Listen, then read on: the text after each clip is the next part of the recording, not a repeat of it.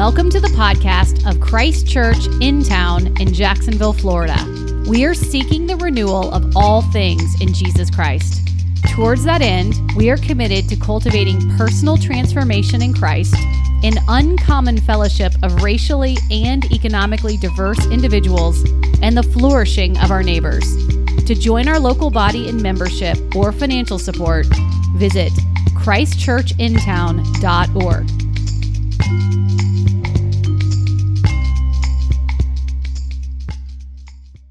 We are continuing today a sermon series that we've been in for the past few months in the book of Exodus. And we come today to it's really one of my favorite little sections of Exodus. It's one that you can almost skip over in the midst of all the instructions for the tabernacle and its building. But we're going to meet two of my favorite people in the book of Exodus, two men named Bezalel and Oholiab.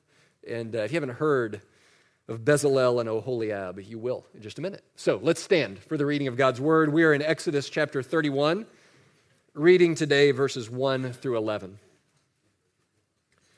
And the Lord said to Moses, "See, I have called by name Bezalel, the son of Uri, son of Hur, of the tribe of Judah, and I have filled him with the Spirit of God, with ability and intelligence, with knowledge and all craftsmanship, to devise artistic designs, to work in gold, silver, and bronze, in cutting stones for setting, and in carving wood to work in every craft.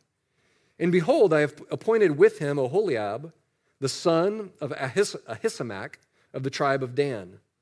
And I have given to all able men ability, that they may make all that I have commanded you, the tent of meeting, and the ark of the testimony, and the mercy seat that is on it, and all the furnishings of the tent, the table and its utensils, and the pure lampstand with all its utensils, and the altar of incense, and the altar of burnt offering with all its utensils, and the basin and its stand, and the finely worked garments, the holy garments for Aaron the priest, and the garments of his sons for their service as priests, and the anointing oil and the fragrant incense for the holy place, according to all that I have commanded you, they shall do." This is God's word. It is absolutely true, and it's given to us in love. You can be seated.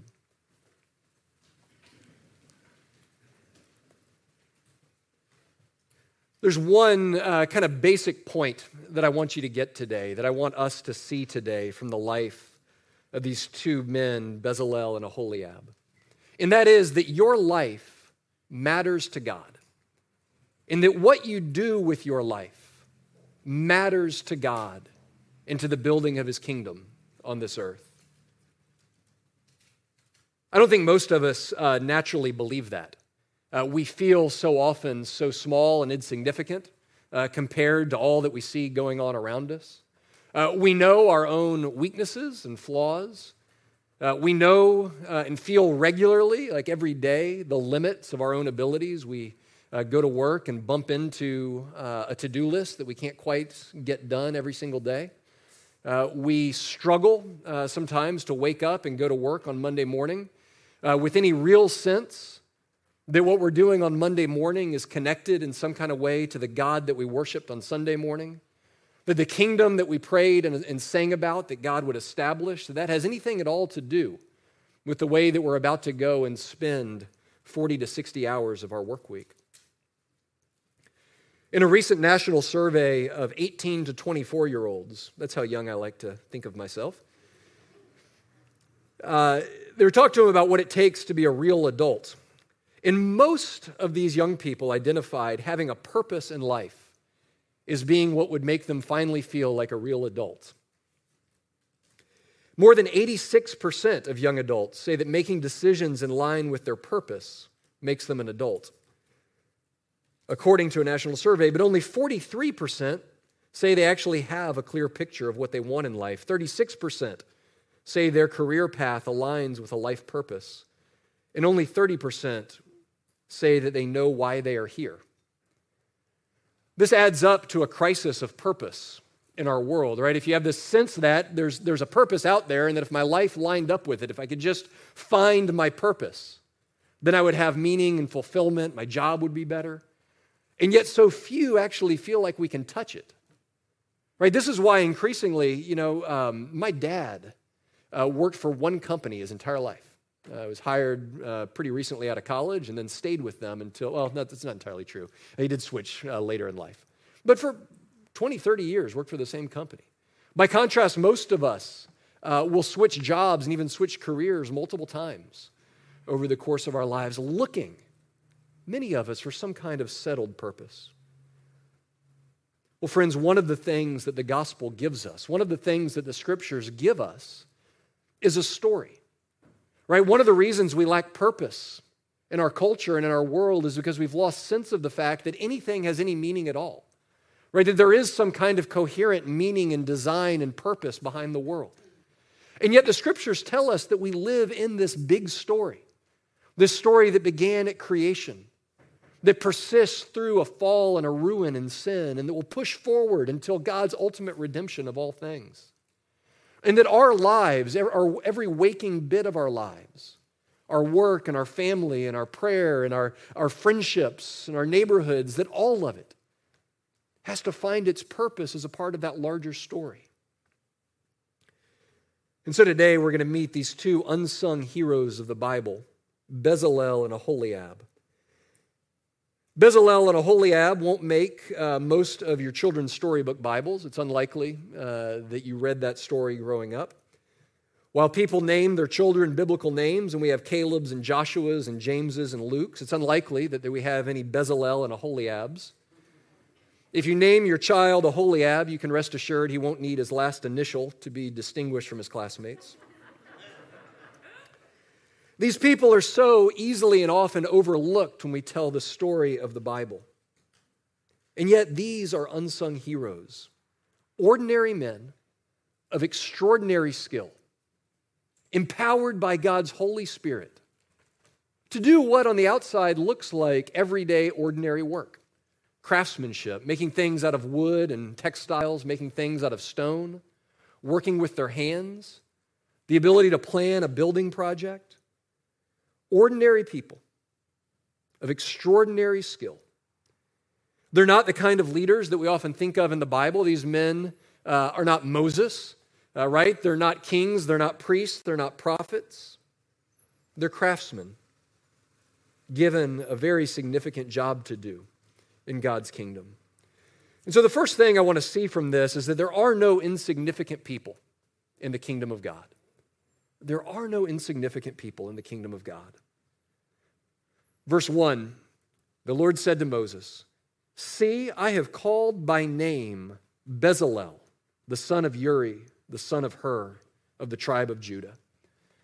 I love that little detail that God calls these two men by name, that he singles them out, that he knows their name. He knows and has arranged their life such that they've possessed these skills and abilities. Right? Think about what these guys' lives had been like up to this point. Right? These were men who were certainly born in slavery in Egypt.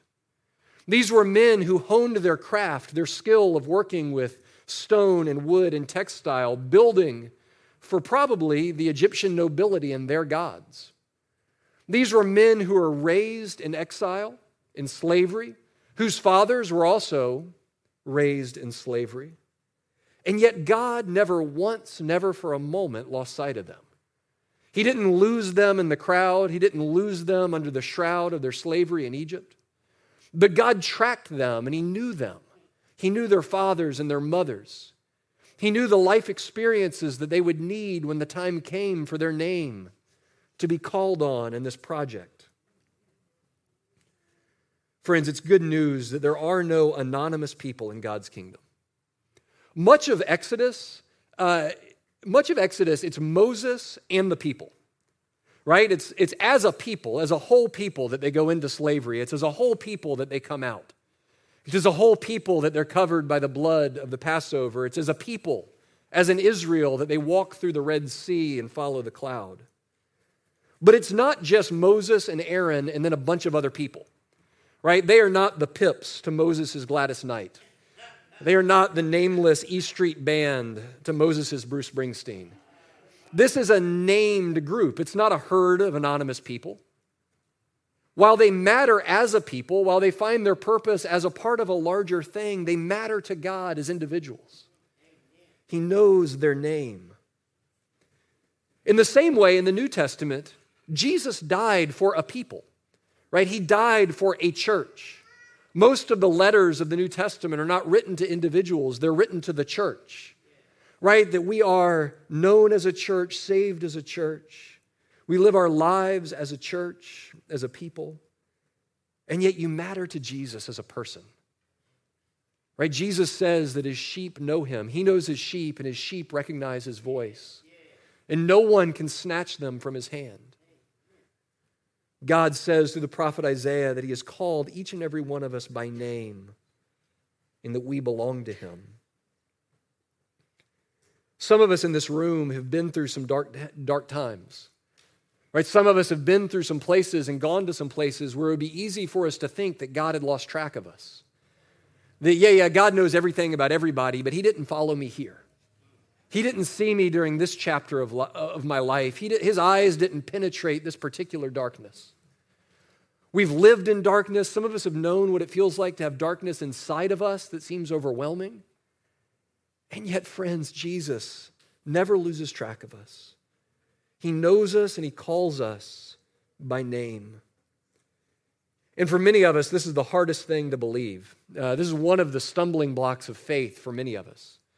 To go from believing God loves people to believing God loves me. Right? To go from believing Jesus died for sinners to believing Jesus died for me. That my name was on his heart. That for love of me and inclusion of me within his church community, that he died. That faith is always personal. It's always moving from the general, there is a God, and if there is a God, he must be loving, to I need a Savior. And I need him to know me by name, and if he doesn't, then I'm without hope. And faith latches onto that and says, Jesus, I need you to be for me who you are, a God of saving grace and love and mercy. I too need to be included in your mercy and under your blood. There are no insignificant people in the kingdom of God. Secondly, there is no insignificant work in the kingdom of God. Verse 3, I have filled them with the Spirit of God, with ability and intelligence, with knowledge and all craftsmanship. You know, the role of the Holy Spirit in the Old Testament is one that's kind of shrouded in mystery. Right? We know that the Spirit was present throughout the Old Testament. We think actually from the very first pages of the Old Testament, when the Spirit of God hovers over the face of the deep, right, in creation, that the Spirit is there, that the Spirit comes on particular people at particular times. But there is much about the Spirit that's somewhat shrouded in the Old Testament. It seems that in the Old Testament, the Spirit is mostly used in the anointing of particular people for important work, right? So the Spirit comes on kings before they take over their rule. The Spirit comes on the prophets and gives them their message. The Spirit comes to anoint particular people for particular work. And yet, throughout the Old Testament, there's this forward-looking prophecy that it would not always be this way, right? That the Spirit one day will be poured out on all people. Joel chapter 2, in that day I will pour out my Spirit on all flesh, on your sons and your daughters alike. Right? So there was always this hope that what existed in somewhat of a shroud of mystery, the Spirit that seemed to come on certain people for certain tasks, would in an increased and deeper measure fall on all people. This is, of course, what the New Testament says happens in the gift of Pentecost. When the flames of fire come on ordinary men and women, giving them the power to live lives of extraordinary mission. We see in the New Testament the Spirit gifting the people of God for the mission of God.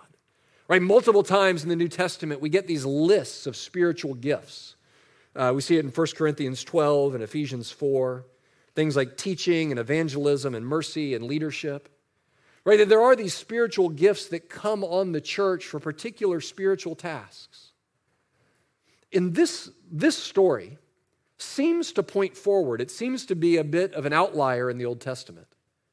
Men who didn't hold royal or prophetic office being given the Holy Spirit to use their gifts for the upbuilding of God's temple. Their gifts are somewhat different than the ones listed in the New Testament. And I love this, actually, because it suggests that not just the gifts that we identify as spiritual, right? Not just gifts that we think of as churchly gifts, gifts like evangelism and mercy and preaching and things like that, but skills, wisdom, cultivated abilities can actually also be the place where God's Spirit gifts us, the place where heaven touches earth and the Spirit enables us to do particular work that God's given us to do. Even, and I love this here, even ordinary work of the hands, right? Work that sadly oftentimes in the Christian tradition has been minimized, right? We tend to look at the gifts of preachers and missionaries and people who do church work and to look over the people who are no less gifted for work that is no less spiritual, no less significant or meaningful than the ordinary show up, work a 9-to-5 kind of job. The work that we struggle to find spiritual meaning and significance in. God says here, no, that is a gift of my Spirit that I've given you to do meaningful work that matters in the world. David Grussel is an architect. He's a Christian. He designed, for you baseball fans, he designed Minute Maid Park in Houston, where the Astros play, and also PNC Ballpark in Pittsburgh, where the Pirates play. The stadium in Pittsburgh is regularly ranked as the best ballpark in Major League Baseball. If you've ever been there, it's beautiful. It has it opens up on the rivers, right there where the three rivers in Pittsburgh meet. You can see the Clemente Bridge, that kind of iconic yellow bridge in Pittsburgh, there over the outfield. He was asked in an interview why, as a Christian, he took his work so seriously, why he did this kind of work of building ballparks and office buildings and public spaces instead of building churches. And he said this, he says that Christianity is a program for human flourishing, and architecture is a means for creating places for people to flourish.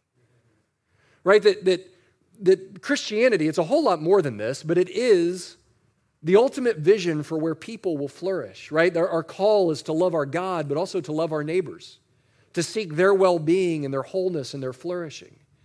And he sees his job as creating spaces where human beings can flourish, where a kid can take in his first baseball game with his family, where a ballpark can become an integral part of a city's common life. Christianity is a program for human flourishing. It's easy maybe, you think, to see how you might feel that way if you were the architect in charge of building the ballpark. But if that's true, then it's also true that painting the concrete, mowing the grass, designing the parking lot, that if any of our work matters, then all of our work matters. Because all of it is adding a brick to something that contributes ultimately to the love of our neighbors. This means that all of our work is intrinsically spiritual, that all of our work is taken up under Jesus' call to be his disciples and to love our God and to love our neighbor. Remember, Adam and Eve were created to work, right? Before there was sin, there was work, right? Work isn't a part of the fall, although tomorrow morning when the alarm goes off, it might feel that way, right? But work is a part of what you were created to do. It's part of the way that God created human beings to do his work on his behalf in the world. Now, because of sin, we're told that there will be groaning in our work. Right? Adam, a farmer, is going to have to deal with thorns and thistles. It's by the sweat of his brow that he'll make his living. Right? So work becomes toil because of sin. But our work matters. So, of course, God pours out his Spirit to enable us to do his work for his glory in our world. So there's no insignificant people, there's no insignificant work. And then finally, all of us have been given a part to play in God's one great building project.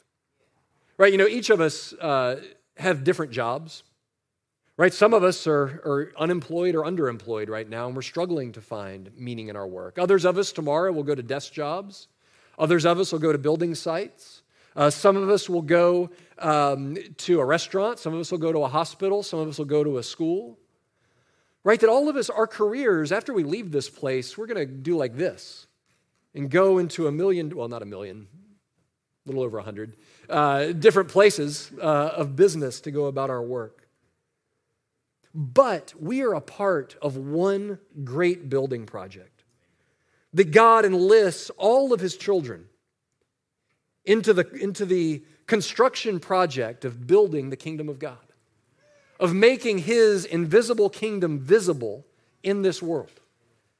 And the way that we do that, the primary way that we seek the kingdom of God is by building his church. Right? We're told that the church is a foretaste of God's kingdom, that the church is a sign, instrument, and foretaste of the future in the present, that what God is doing in the world is building his church in every little corner of this world, in every nook and cranny of the globe, in every language, in every tribe, tongue, and people. That God is building his church in order that it can make disciples that take his grace into every bit of their lives. That God's kingdom comes through his church.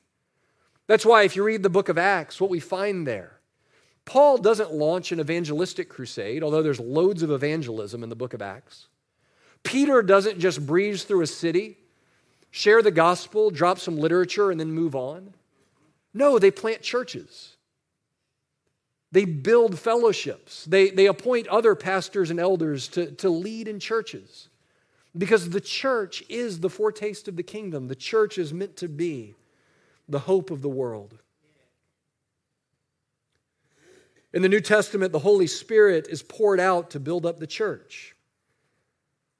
The Spirit's not primarily about our individual subjective experience of God, but about empowering us to build his kingdom and to expand his church. Now, this might make you think, well, does that mean, you just told me that it's not just the work that I do in the church, but my work that I do in the world that matters. And I think it's important here to understand that there's two aspects to the church's work. Herman Bavinck, who's a Dutch Reformed theologian, talked about it this way. He talked about the difference between the church as an institute and the church as an organism. Institute and organism. What does that mean? It means that as an institute, there's what the church does when it gathers together. And then as an organism, there's all that the church does when it's sent out into its work, into its neighborhood, into all of the places where we live our lives. And you are empowered by the Spirit to witness to God's kingdom by your work, both in the church's gathered life and when we scatter and you go into where you're going to spend the other 6 days of your week. Gathered and scattered. We need your gifts in the gathered church. We need your gifts to keep the mission of this church thriving. And this church has been extraordinarily blessed because of people like Bezalel and Aholiab.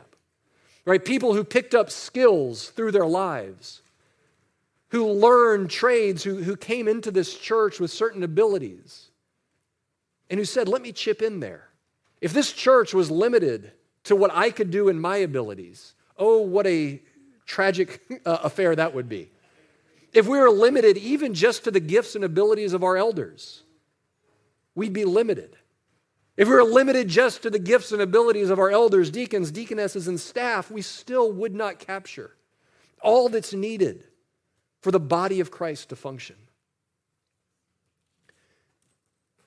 A couple of people, just to show you kind of how this works in practice.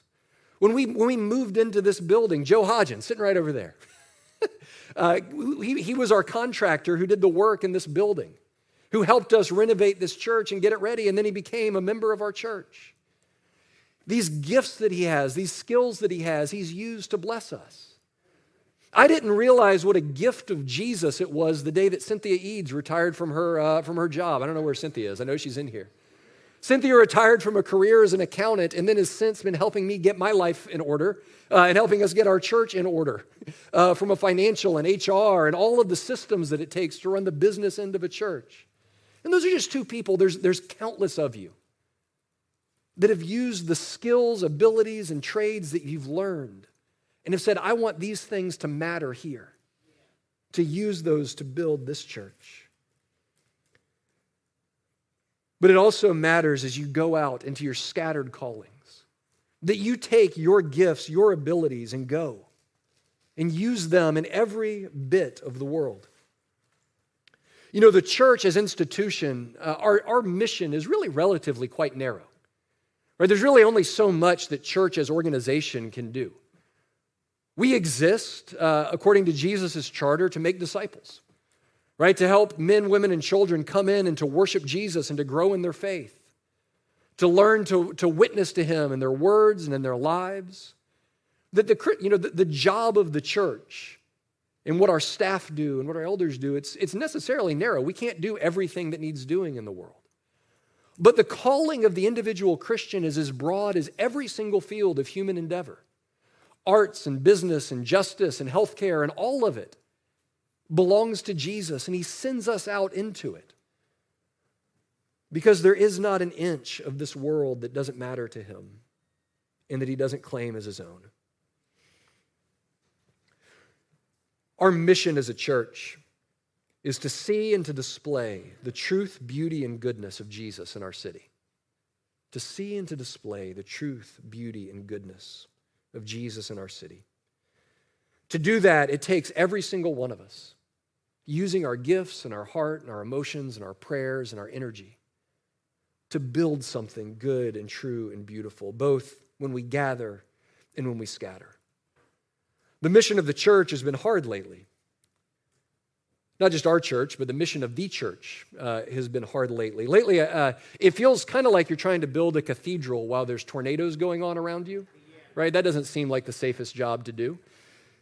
But you're trying to build something that'll endure for generations, and then all of a sudden a tornado of COVID comes along, and you don't see people for a while.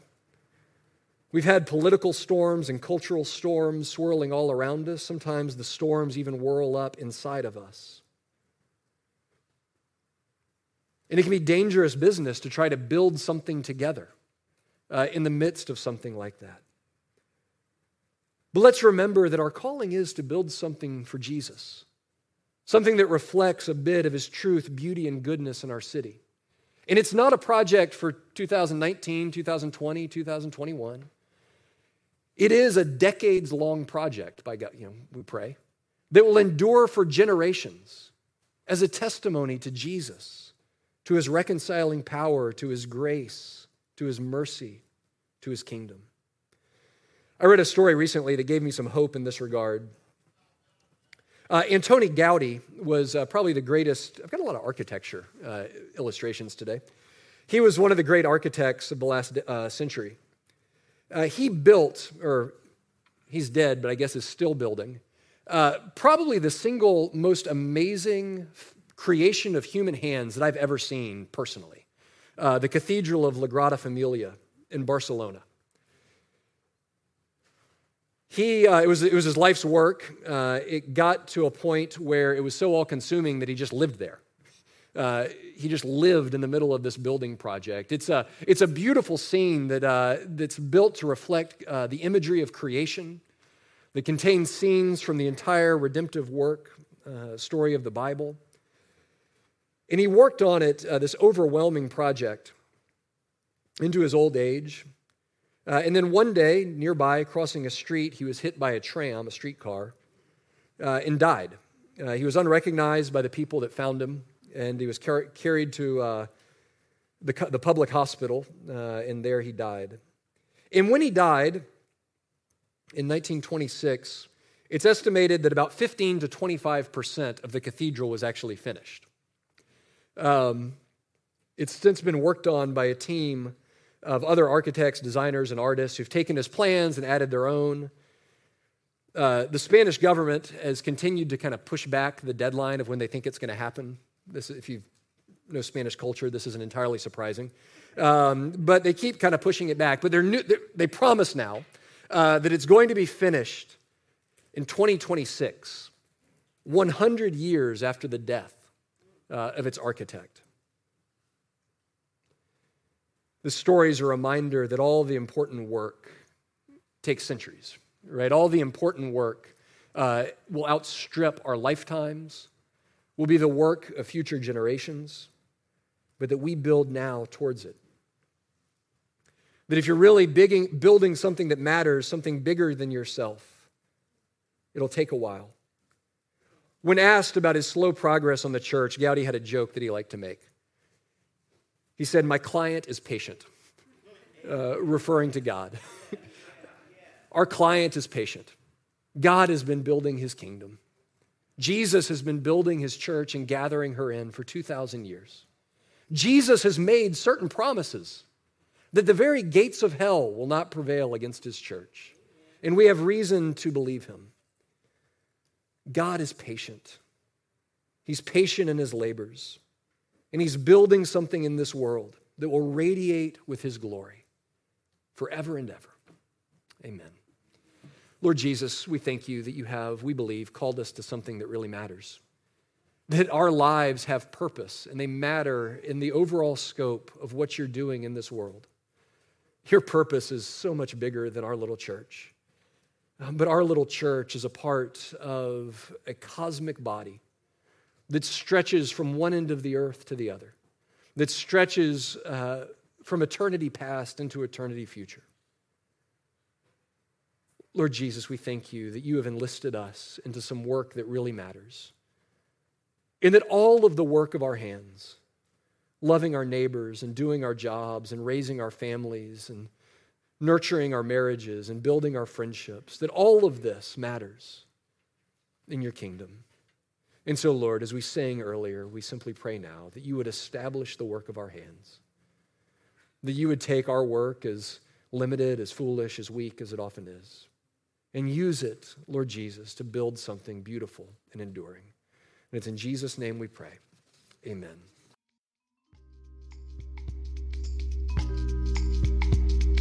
Thank you for listening to our podcast. If you would like more information or would like to help support the local body of Christ Church in Town, please visit our website at christchurchintown.org.